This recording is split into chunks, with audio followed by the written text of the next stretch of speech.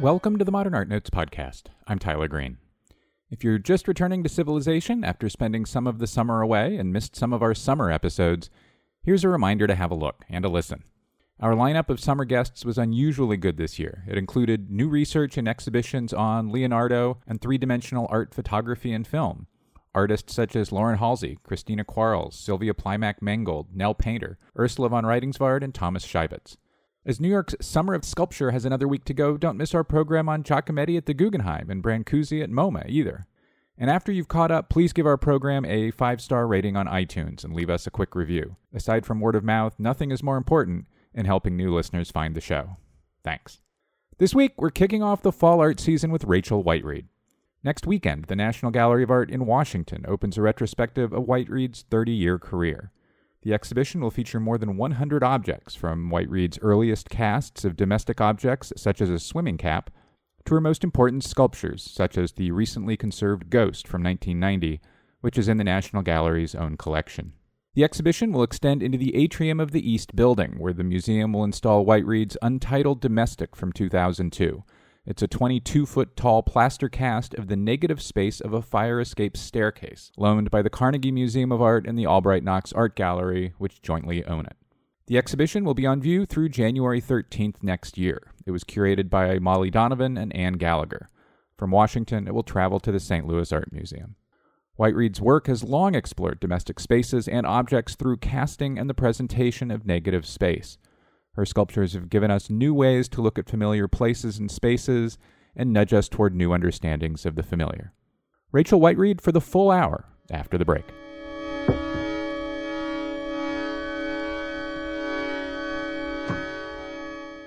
Experience theater under the stars at the Getty Villa with the Greek tragedy Bacchae by Euripides. Packed with striking scenes, frenzied emotion, and choral songs of great power, Bacchae follows Dionysus, god of wine, ritual madness, and fertility, as he arrives at his birthplace in Greece and spreads his cult among the people of Thebes. Find out how the story unfolds this September 6th through 29th in a dramatic outdoor venue modeled after ancient Greek and Roman theaters.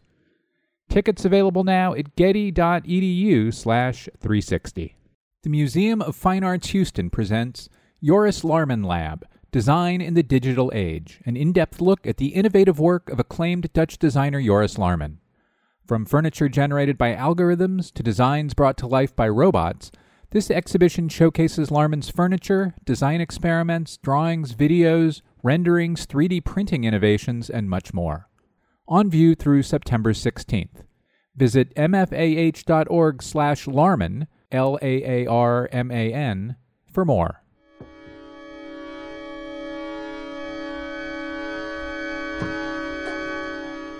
And we're back. Rachel Whiteread, welcome to the Modern Art Notes podcast. Hi. Nice to be here. One of the co-curators of this exhibition is Molly Donovan, who is a curator at the National Gallery of Art. And the National Gallery in Washington has long had in its collection your great 1990 sculpture Ghost.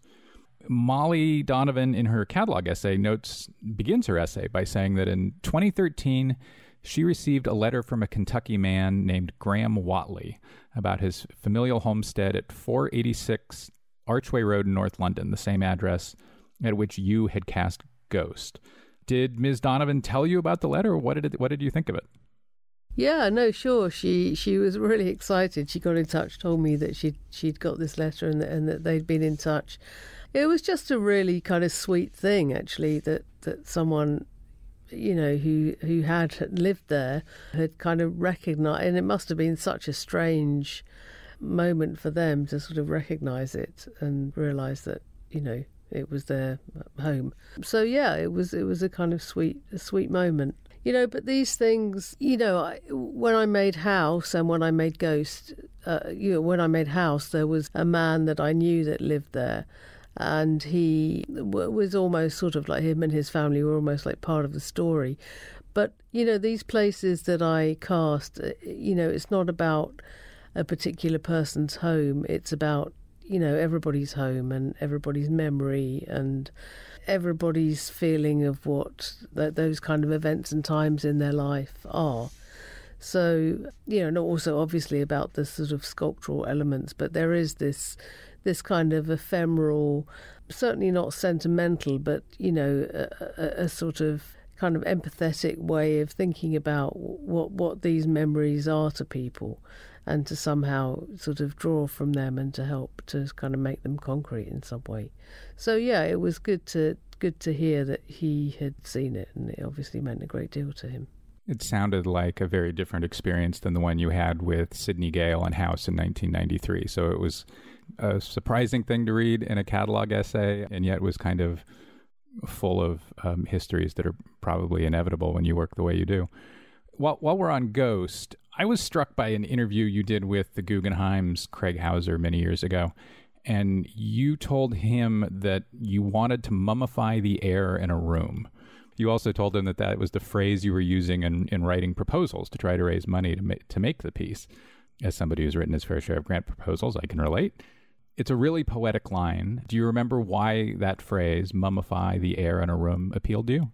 I mean, I think, at the time, I'd been looking at, objects in the British Museum and, other museums and done a few kind of trips abroad where I'd been very moved by, sort of various kind of mausoleums and things that I'd seen. So, it was very much a part of trying to sort of bring that kind of ancient history into a sort of contemporary form as well. So by using that that phrase mummify, it seemed like a good way of kind of joining those the sort of history, ancient history and sort of modern sculpture together, I suppose.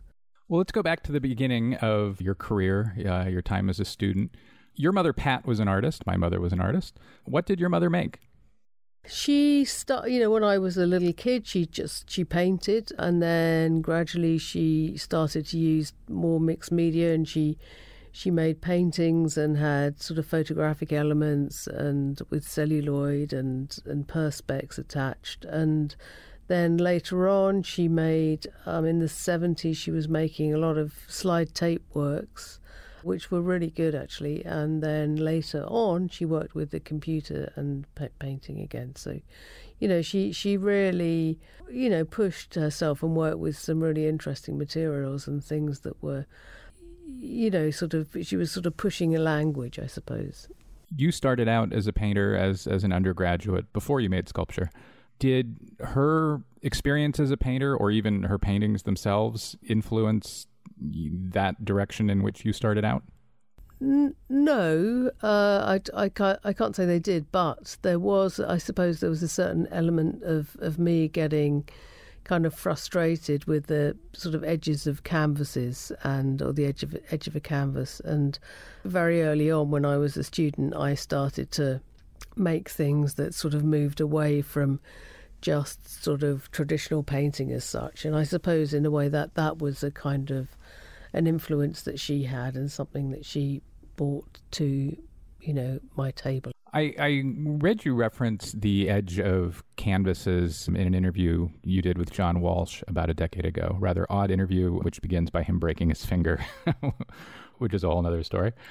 So was the edge of the canvas with which you were getting frustrated the edge of the surface of the canvas facing the viewer, or kind of the edge where the stretcher, kind of the side where the stretcher... Yeah, well, the sides, the edges, the sides of the painting, so kind of where the canvas stops and the wall begins, that was the place that was annoying me. So what about it was annoying you? How was that? I think the way that things just sort of stopped in at the edge at a straight line and at a corner at a 90-degree angle. I was obviously a sort of frustrated sculptor trying to get out, but I hadn't quite figured that at the time. It was just, I started to make shaped canvases and I started to work on wood, and gradually things came down to the floor. I began to cast things, and all of these elements would sometimes sort of join up and other times were quite sort of disparate things on a wall. And then eventually when I applied for postgrad and I applied to do painting at one art school and sculpture at the other, and I got into both, and I was like, oh, I'm really not sure what I'm going to do, but felt actually there were two tutors that I had and knew that I would be able to have as my teachers, and it was really their influence that made me go into sculpture, I think. And it was definitely the right decision. Before we get to Slade and one of your instructors there, I want to ask about, as far as I understand the story, you discovered casting while you were at school in Brighton when the artist Richard Wilson brought a kind of casting workshop with him. That's the phrase I've seen pop up a few times. That's right. It was a kind of mobile foundry, something you'd never be able to do now, but in the days of turning a blind eye, we were able to do crazy things like that at school. So, yeah, it was great, actually. Did his mobile foundry interest you right away, or was it more of a slow burn? It was, I mean, just the whole sort of, the interesting part for me was having something that was a solid that you turned to a liquid that then became a solid again, and that was, that you could pour it into a space, and then you'd have this kind of captured whole, and that was what I kind of loved about it, and it immediately became something that I knew that I would start to work with. One of the first or earliest things you cast was the inside of a swimming cap. Part of what I love about that is it's almost impossible to come up with a mental picture of how that might work. But why did you do that, and why a swimming cap? Well, actually, that was a little bit later. That was after I left art school. One of the first things that I cast was a spoon. I pressed a spoon into sand, and then I cast poured metal into that space. And, what I was left with was a spoon without its spoonness and, without the sort of dip. So that was the first thing that I made. And when I left art school, I did this sort of foundry course, and that was where I cast a swim cap. And that was really about trying to make the sort of shell of a head, really. Maybe the space that captures the inside of your head, something like that. Did it work? Did you get something out of it? Yeah, it's actually in this show. Yeah, it's in the sort of cabinet of curiosities that I've got. And later on, you cast your ear in bronze? Yeah, I also cast my ear in bronze. Yeah, that was another thing that I cast, yeah. While we're talking about schools and school experiences, and this is getting ahead a little bit because we haven't talked about your interest in domestic environments and things that are a part of domestic life, but we'll get there. One of your teachers at Slade was Phillida Barlow, who has twice been a guest on this program. And Ms. Barlow has long made work about domestic environments, including some of her very first sculptures, temporal objects that exist now, exist in air quotes, exist now only as photo documentation. Do you remember if she taught about domestic environments or engaging domestic environments or talked with you about it back then? No, I don't remember that at all. I mean, Phillida was someone that was a very good teacher, but she would talk mainly about what was in front of her. So she would be reacting to what I was presenting her, and didn't really talk. I mean, she did talk about her own work in lectures and things, but she never really brought things back to her work with me anyway. And it wasn't till later. I mean, I was actually her assistant for a while as well. So. And I, worked in her kind of crazy studio at home with her sort of 5 kids running around, and, and it was very much a sort of domestic-filled environment, a work environment. But, Phillida didn't talk to me about that stuff. Yeah, short answer to that. So were you her assistant when she was putting forms on top of ironing boards and televisions? No, it was later on. It was when she was really starting some of her much bigger works, larger works that were more sort of reacting to big spaces. One of your early pieces is titled Closet. It dates to 1988. It was in what I think was the first exhibition you had after finishing at Slade, and we'll have an image of it on manpodcast.com, but you constructed the piece. It's a cast of a single standalone wardrobe, the kind that stands by itself in the middle of a room. And then you covered it with black felt. Why did you think the black felt was necessary or useful, and why did you move away from using it again? It was really, it was illustrating that piece was really about a particular experience or series of experiences when I was a child, about hiding in a cupboard and trying to make concrete that black furry space that you get in darkened rooms or darkened spaces.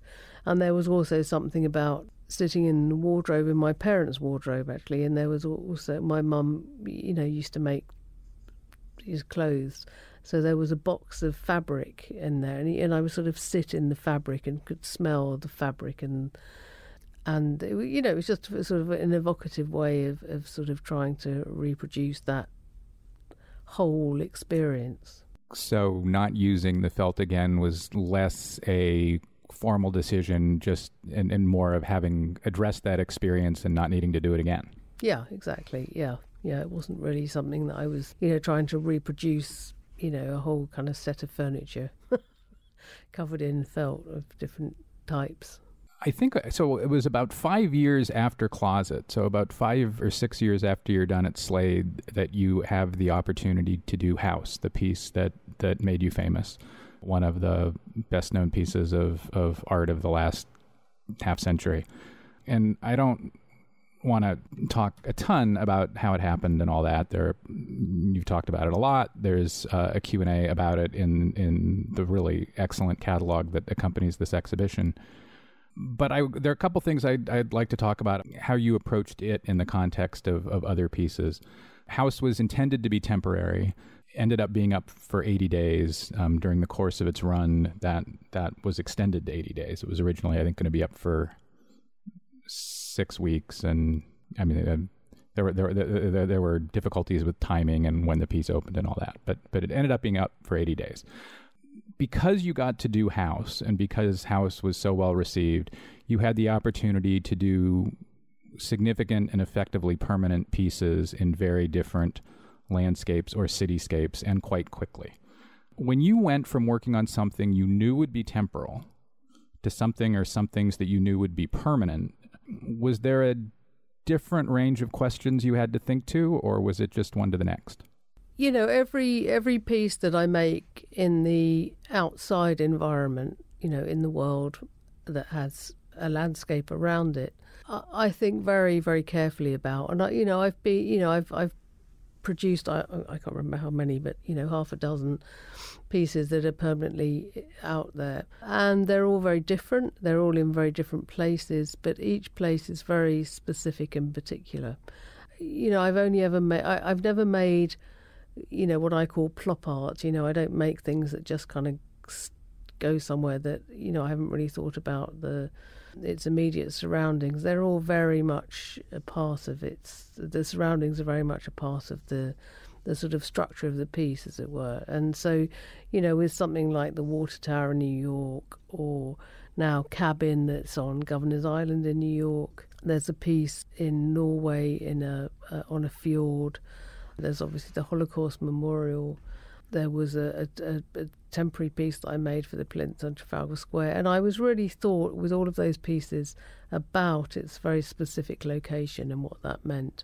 And sometimes, like with the Holocaust Memorial, for example, that meant it took 5 years to make because of lots of reasons. But, politically they decided they wanted to move it from that location, and I sort of refused to let that happen. And I'm very glad that I stuck to my guns, because it's there in the middle of the city of Vienna in a very kind of interesting historical location, and it's the perfect place for the work. So the things are very much designed to be where they are, and the way in which I think about making the work is very much to do with its very specific and particular environment. Is that specificity about audience, or is it about what's around the work or the context? Or? Everything, audience, what surrounds it, what's next door to it, what's across the water from it, what it's sitting on, all of those things. I try to be very careful about and I don't overdo it, and all the work is very sort of understated. And, I try to be very careful about all of those things, and that it is, it has a sort of quietness in the landscape, and that it doesn't, shout too much. You mentioned the piece in Norway along a fjord. I'm going to butcher the pronunciation of the place, I'm afraid, but it's in Gran, Norway. Gran, yeah. It's hard to imagine doing things in places as different as the middle of Vienna or Governor's Island in New York City, and as remote and different as Gran. What about doing a piece that so many fewer people will see as an attraction? It was something that I really enjoy thinking about and doing, and it's as much a part of the piece as anything else is the way in which very few people see it, and that it almost exists in your mind's eye. And I've made two pieces in particular in the desert in California, near Joshua Tree, in a place called Pioneer Town, and it was really about making these things which exist and just live there, and very few people will see them.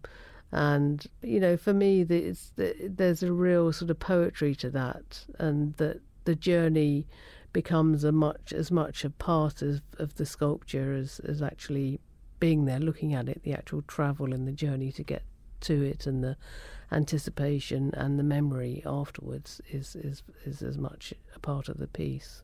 Well, speaking of journeys, when you made the Holocaust Memorial in Vienna, you twice visited Washington, D.C. to spend time with Maya Lin's Vietnam Veterans Memorial. Why did you do that, and what did you get out of it?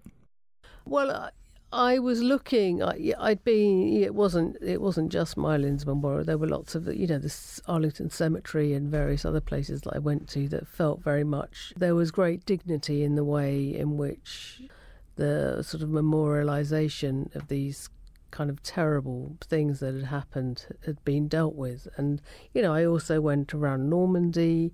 I went to a lot of the graveyards and Holocaust sites in Germany, and I did a lot of research, a lot of miserable research, looking at these places that really had so much kind of heartbreak etched upon them. And I wanted to not only sort of understand what they were, I also wanted to, I suppose, get some sort of osmosis from them, and really just feel how people reacted. And I think one of the most extraordinary things about Maya Lin's Vietnam Memorial is the way in which people react to it, and especially the vets that go there. And it's really an incredibly moving place, and very beautiful as well, sort of poetic, beautiful, and sort of devastatingly sort of succinct, actually. And yeah, it's a very, very good memorial. Were there things that you learned from or took from that traveling research program that you just described that you think lived on or made its way into subsequent work after Vienna? I think undoubtedly, whatever one looks at as an artist and feels that that the things that you see influence what you do, whether that's looking at art or historical memorials or landscape or literature or music or whatever it is that you're using as a kind of way in which to help you kind of understand and absorb things.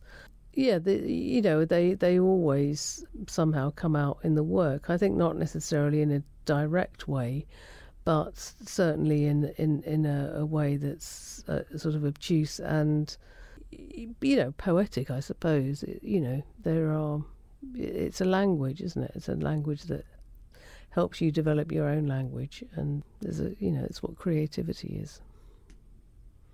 As we've been talking about these early works, not only are you tackling big ideas, but you're doing it with big objects. Closet is pretty good sized. Ghost is quite large. Is room size. I think lots of people have seen it at the National Gallery. And then, of course, you did House.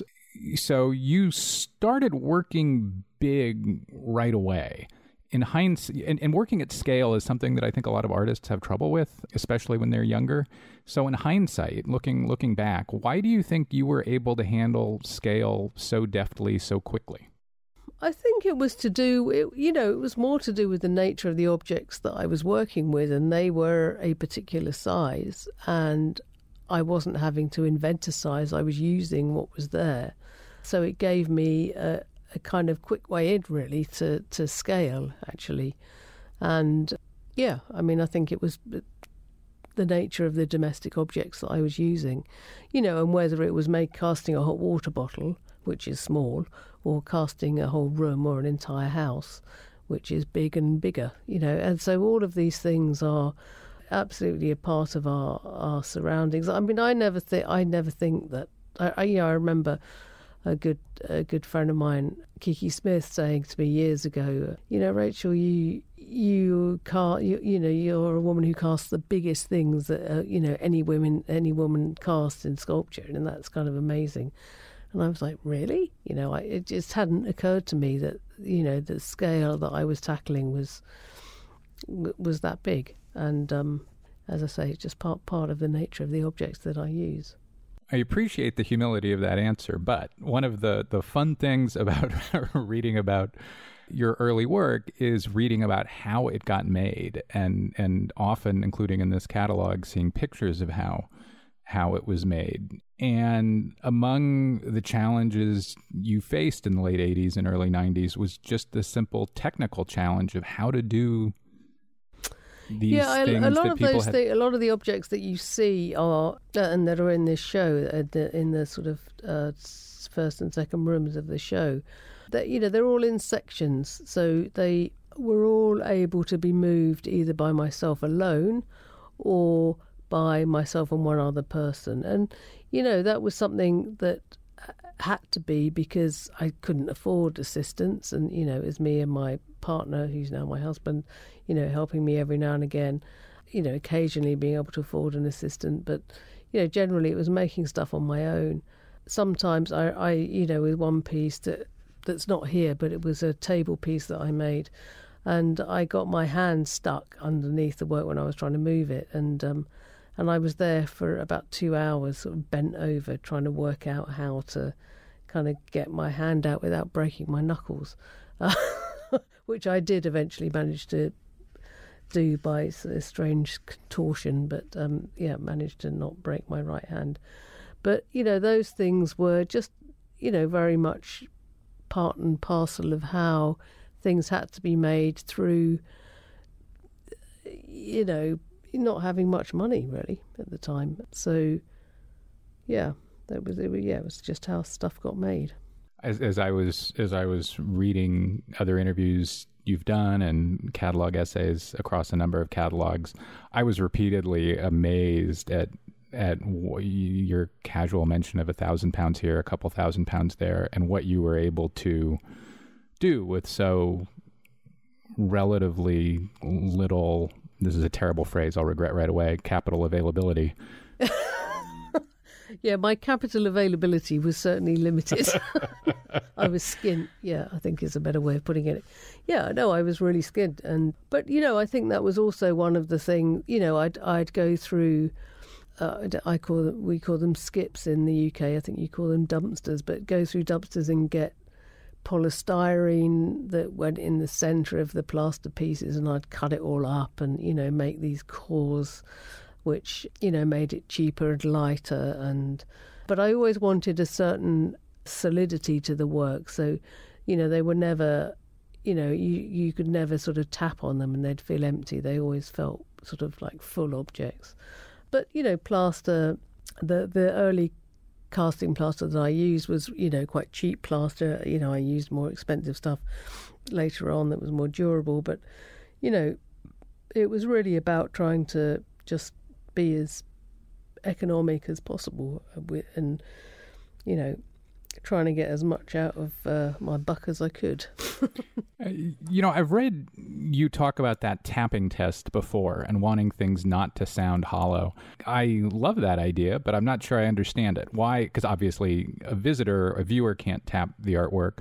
Why was that important? Why was that a useful test for you? I think for me it was just about the solidity of something, and to have it feel really there, really present in a space. And, it's a bit like going to one of Richard Serra's blocks and tapping it and realising that it's just made out of tin. It wouldn't be right. It has to have a real density to the surface and the feel of it. It has to go through to its core. Yeah, I think, it's the same thing, really. My guest is Rachel Whiteread. We'll be right back after a break.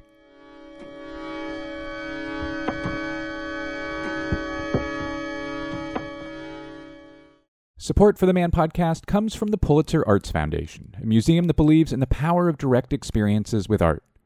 This fall, the Pulitzer presents Ruth Asawa, Life's Work, a career-spanning exhibition focused on Ruth Asawa's evolving artistic practice and ceaseless experimentation with wire. Bringing together more than 60 sculptures, including looped wire, tied wire, electroplated, and cast works, as well as several drawings and collages dating back to her formative years at Black Mountain College, this exhibition sheds light on Asawa's highly distinctive vision, which she achieved with a stunning deftness of hand and economy of means. Ruth Asawa Life's Work is on view through February 16th, 2019. For more information, visit pulitzerarts.org. Known for his collaborations with pop icons and fashion house Louis Vuitton, and for vibrant anime-inspired characters, Japanese artist Takashi Murakami has blurred the boundaries throughout his career between high and low culture, ancient and modern, East and West. In a new exhibition organized by the Museum of Contemporary Art Chicago, the Modern Art Museum of Fort Worth offers a major retrospective of his paintings, featuring 50 works that span 3 decades of his career, from the artist's earliest mature works to his recent monumentally scaled paintings. The exhibition, titled Takashi Murakami, The Octopus Eats Its Own Leg, shows how Murakami's art is rooted in traditions of Japanese painting and folklore, and highlights the artist's careful attention to crafted materials. Takashi Murakami, The Octopus Eats Its Own Leg, on view at the Modern Art Museum of Fort Worth through September 16th. Learn more at themodern.org.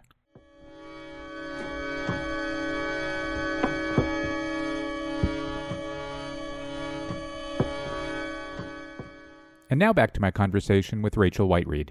So switching from the material to the conceptual and underpinning of how you think through works. At the time of the drawings show that went from the Hammer to London and a few other places, you did an interview with the Tate's Bice Kuriger, who I hope I'm saying that right. Kuriger.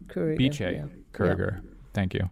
And several times in that interview and in other interviews, but especially in this one, you talk about not wanting to be nostalgic and about not wanting to be sentimental. First, why not? I didn't want to be, that sort of make a sort of way into the work that was, tapped into sort of pure emotion. I wanted it to be kind of intellectual as well, I suppose. And yeah, I think that's probably the angle, was that I just didn't want it to be this emotive response to something. I also wanted something that was a bit more, sort of ethereal, but also intellectual, so that there was a way in which it wasn't just touching you in your heart, it was also touching you in your head. Is there a particular work or group of works that might serve to illustrate how you successfully, in your own mind, eliminated that, how you countered that impulse or feeling? I think, with the library pieces, there's quite a tough table piece in this show with 3 tables. I think maybe some of the other works, certainly Shallow Breath, and there's another mattress piece. There's something more, I suppose, emotive with them. They feel very human in a lot of ways. So there's a sort of toughness to some of the other works, and the floor pieces, and I suppose there's a kind of different way in, I suppose, when you're looking at those. But I do think that all the work that I do has a element of both of those things, and and it always will, because it's just how I think. That when I'm working, I'm thinking from both a kind of artistic and art historical angle, and I'm also thinking of the kind of poetic language that I've developed over the years, which also has an emotive edge to it. So I think when all those things are established together, then that's what you come up with. That's what I come up with. I think one of the things I really like in the work, and have liked for as long as I can remember having looked at it, is that the work refers to history and the past and capital H history without, if nostalgia is a present memory of something that maybe never really happened, the work feels like it's addressing history without kind of simpering about it. It stands up to it. And I think that's hard to do. And I think it does that. And I think that's really about as good as it gets. So we talked about the scale of the work, and I think I've used the word humility a couple times. And I think one of the things that's rare and successful in your work is that there is a confluence of enormity and humility. Even a really large object in a really complicated place like the Vienna Memorial, both enormous and humble. Do you think that those are two things that have always existed well next to each other in your work, or do you think that maybe that came out of doing the Vienna project? I think it was especially apparent in the Vienna project, but I don't think Ghost is that dissimilar, really. It's just been shown in a different way. It's not, its location is within the rooms of galleries, rather than a sort of historical, very, very emotive square in the middle of Vienna.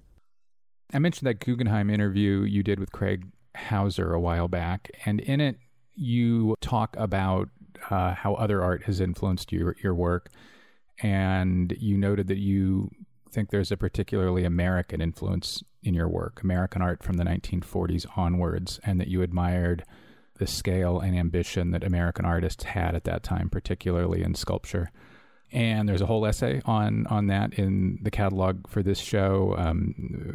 Talks about Tony Smith, Louise Bourgeois, Richard Serra, Carl Andre, Eva Hesse. What about the scale and ambition of that American work attracted you to it?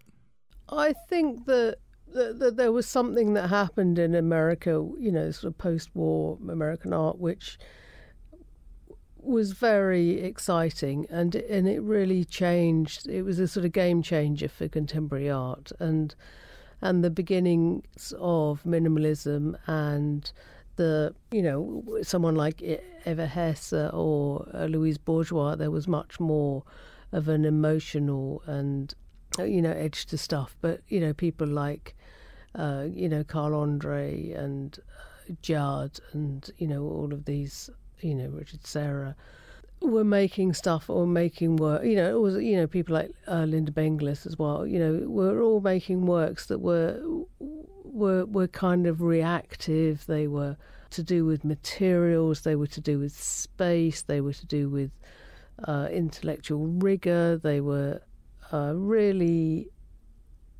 fighting against something that was completely abstract. Well, not that they weren't fighting against being abstract. They were fighting against things that had been very much the antithesis of that. And I think, that area then, was a huge influence, I think, on British sculpture, and Henry Moore and Anthony Caro and Philip King and all of those people that came up a little bit later.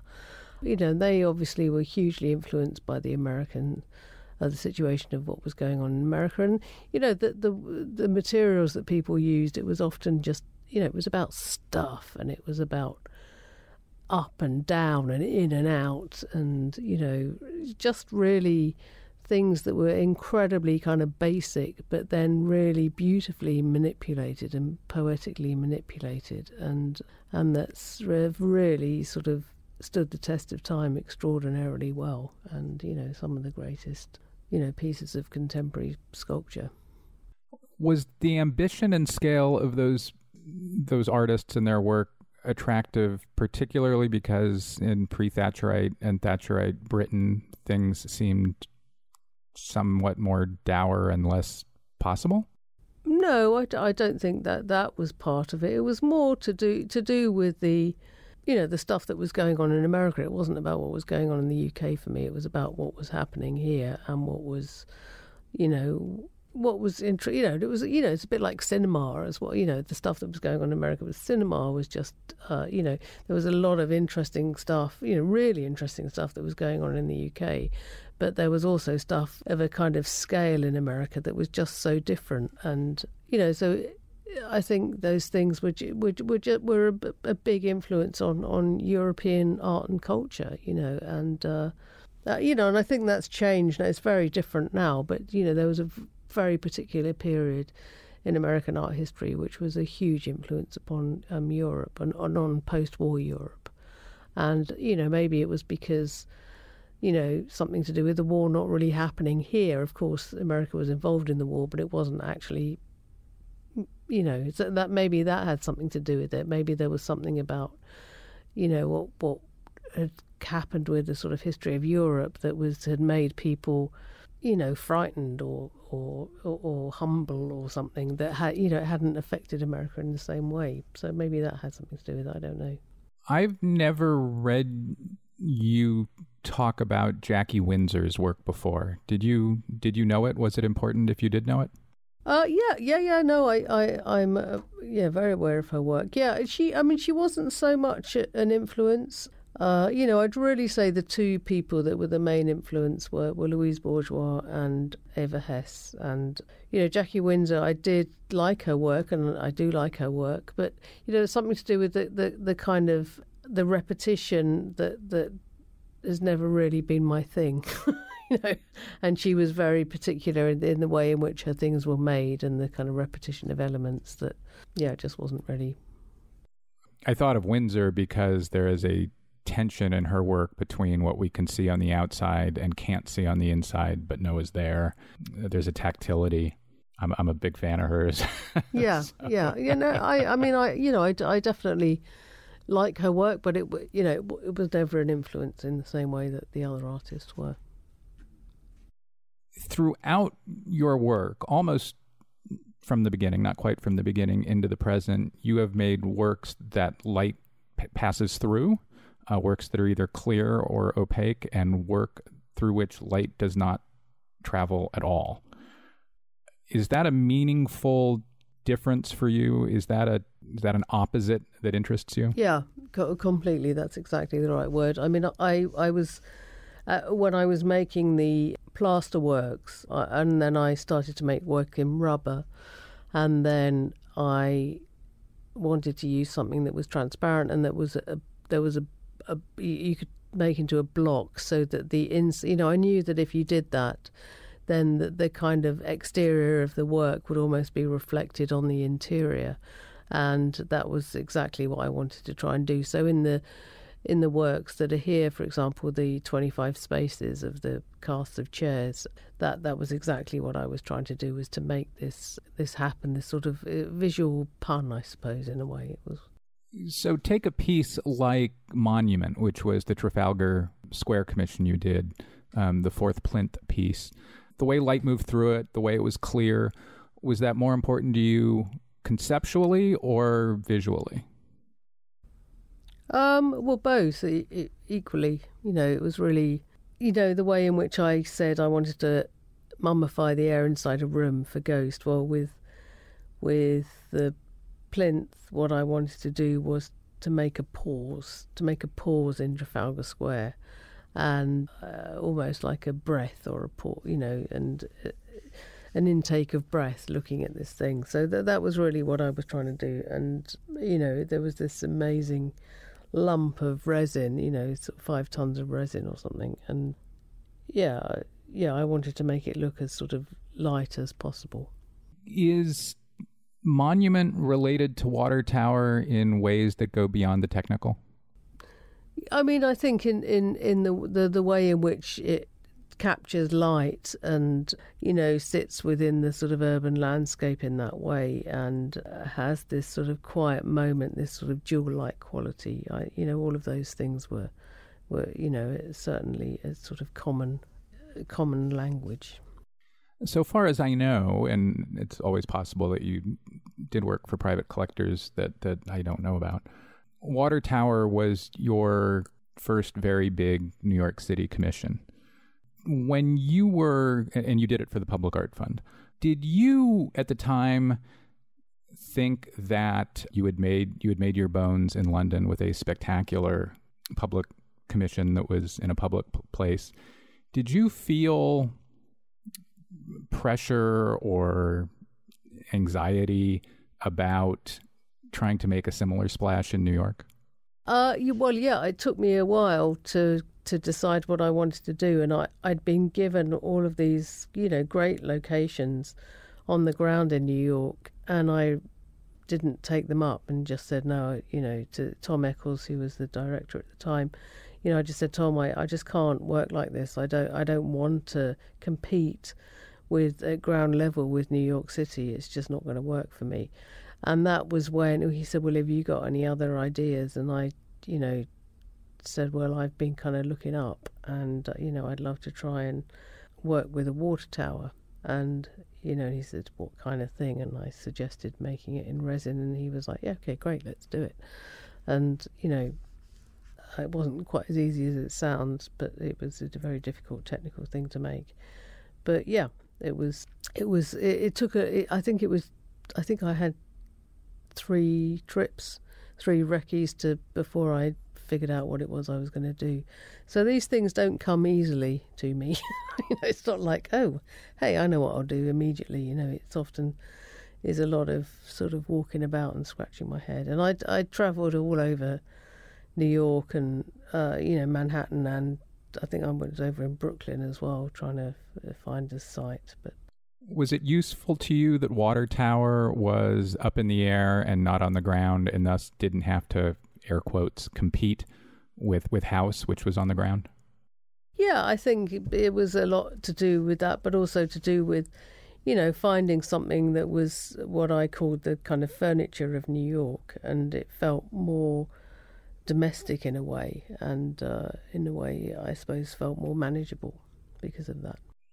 You have made a lot of work about floors. The drawing show I mentioned earlier about 8 or 9 years ago had lots of drawings of floors. They were some of, I think, the best things in the show. And you've made a number of floor sculptures going back to about 1992. Why were floors interesting, and did why they were interesting do you change over time?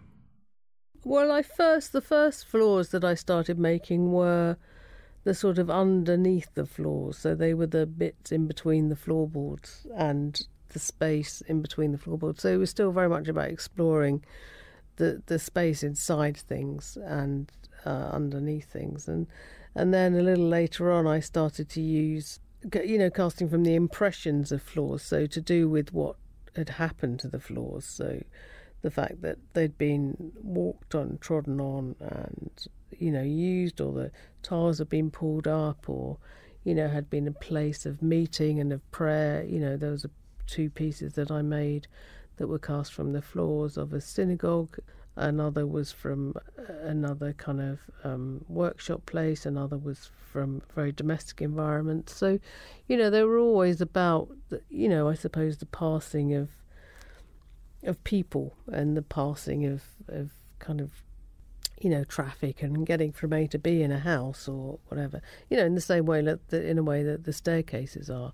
And they can be, or the staircases were sort of visual conundrums, but, you know, the floor pieces, what I really liked about them was the sort of, you know, kind of dumb quality of them. And also, you know, there's a big reference to them with Carl Andre's floor works, and that was always something that I enjoyed kind of referencing. Is all of what you just said true of the drawings as well, or are the drawings a little bit different?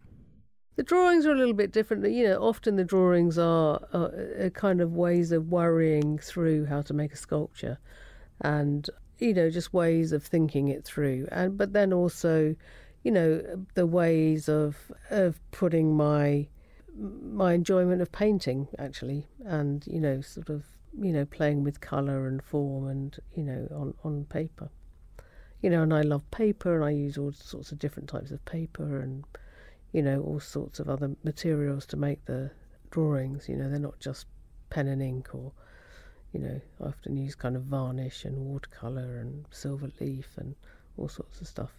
You also use graph paper a lot, but you don't exactly mind the lines to any great degree. Yeah. So, no, I use them as a use the graph paper as a kind of grid, as a reference, actually. And yeah, it's a kind of a way in which you can work with a pattern, it gives the paper form, I suppose. So the floor sculptures have a wonderful tension between abstraction and representation, and a whole lot of your sculpture does. As a viewer, it seems important to me. As a maker, is that tension between abstraction and representation important to you, or is it just the way it works, the way it happens? Yeah, it's definitely important. It's always what I've worked with, being on the edge of those things. And yeah, I mean, I can't remember the question you asked me earlier, but that was sort of what I was trying to say, that I kind of work with these two things, and I always have done, and it's the way in which I like to play with stuff, make it happen. In that drawings show about a decade ago, there was a section of drawings related to the bookcases, whether it was the bookcases for Vienna or for Venice or wherever. Can you think of specific things you learned from the drawings that made it into the sculptures? No, no, not really. I'll tell you one interesting thing about drawings is virtually every drawing I've ever made, I can recall the place in which I made it.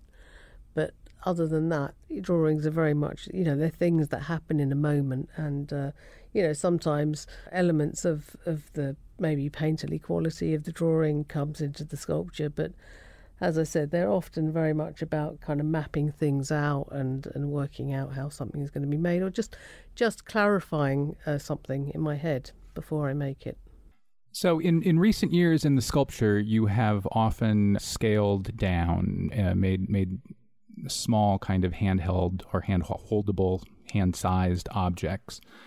I think the phrase that Lindsay Young uses in the catalog is shelf-based, which is perfect because some of them are indeed installed on shelves. What are the challenges in going from working at and thinking on the scale of something like the staircases to the scale of the much smaller objects that you've been working with more recently? Well, the really small things that I made, it was very much a decision that I decided to do when I had small children, and I had been making some very large works, lots of very big things, and I had become, with a lot of the work, it's almost like a producer and a director of my work rather than physically making it myself. And I really wanted to get back to the small things, and to feel like I was really kind of engaged, physically and creatively engaged in things. And I used a lot of colour, and I used a lot of objects from my kind of domestic life. And yeah, it was a great time, actually. It was, for a couple of years I worked like this, and it was really playing. It was getting back to playing in the studio, and it was very sort of satisfying. And and also the work, each element that I cast, it was a sort of thing within itself, but then I had these sort of shelves and plinths and places in which I'd put the casts. They became almost like the page, and it was almost like putting a drawing together, just having these elements and putting them together. Yeah, it was a enjoyable way of working. With some of these works, and I guess maybe more recently, you've been capitalizing the titles of artworks in out for the door pieces, for example, or blue. Why? Sometimes they feel like shouts, and sometimes they feel like whispers. I think it's something to do with that. I like it. And finally, I've never touched a Rachel Whiteread sculpture, and I know I'm not supposed to, and I think we all do, but your surfaces do tempt tactility. Is that intentional or important to you? Well, it certainly is to me, and in the making of the work, sure, yeah. And the tactility of it is really very much a part of how I sort of reference the object that it's being cast from, and and often work very hard to bring out that surface. And so, yeah, it's and it gives you, it kind of gives you more to look at. And I think maybe in a way, I mean, Richard Serras in public have often been defaced, and they don't invite tactility maybe, and they don't invite respect for their surfaces in the way that your works do. And maybe because the surfaces demand respect, that helps the work take care of itself. Yeah, let's see over time. Rachel Whiteread, thank you so much. Sure. Great. Thank you. That's all for this week's show. The Modern Art Notes podcast is edited by Wilson Butterworth. Special thanks to Steve Roden, who created the sound for the program. The Modern Art Notes podcast is released under a Creative Commons license. Please visit Modern Art Notes for more information. Thanks for listening.